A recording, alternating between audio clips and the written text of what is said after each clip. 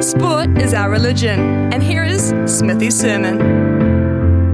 Well, that was more like it. That is what we love to see. That is the Silver Ferns we admire, and that is the result we like more than any other, beating the Aussies, right? And what a ripper of a game that was, one with wild fluctuations in Southland.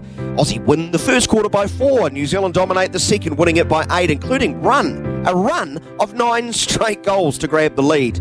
But as you would expect from this gold standard of a netball team, the Australians fight back, win the third quarter by 6, and they take the lead heading into the last. New Zealand down by 2. And 44 seconds into the fourth, it was a 3-goal deficit.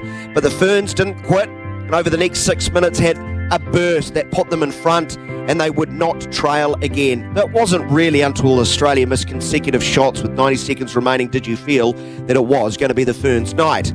On the individual side of things, it's obvious how Grace Nweki's return has helped. There's just so much more confidence on court and right across that court when she is present. Plus shooting 34 from 36 with just 1 turnover is pretty darn good. But special mention to Kelly Judge and Jury. She was a menace. What a shift by the defender. And a special mention to the extra player we had. That Southland crowd. New Zealand were able to ride a wave of energy and support. It did not go unnoticed to me at Robin Broughton Stadium. It seemed so loud. I'm sure Robin was looking down with quite a bit of pride.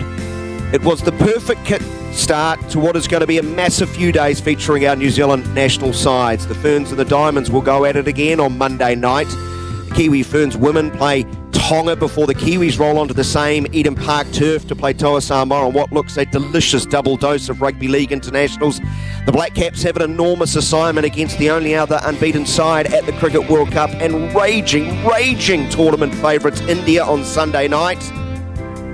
The Rugby World Champion Black Ferns play France in a repeat of that wild World Cup semi-final from last year. And of course, the All Blacks looking to get back to a Rugby World Cup final when they go at it with Argentina tomorrow morning. But you know what? I can't wait. And as a wise man once told me, always bet on black.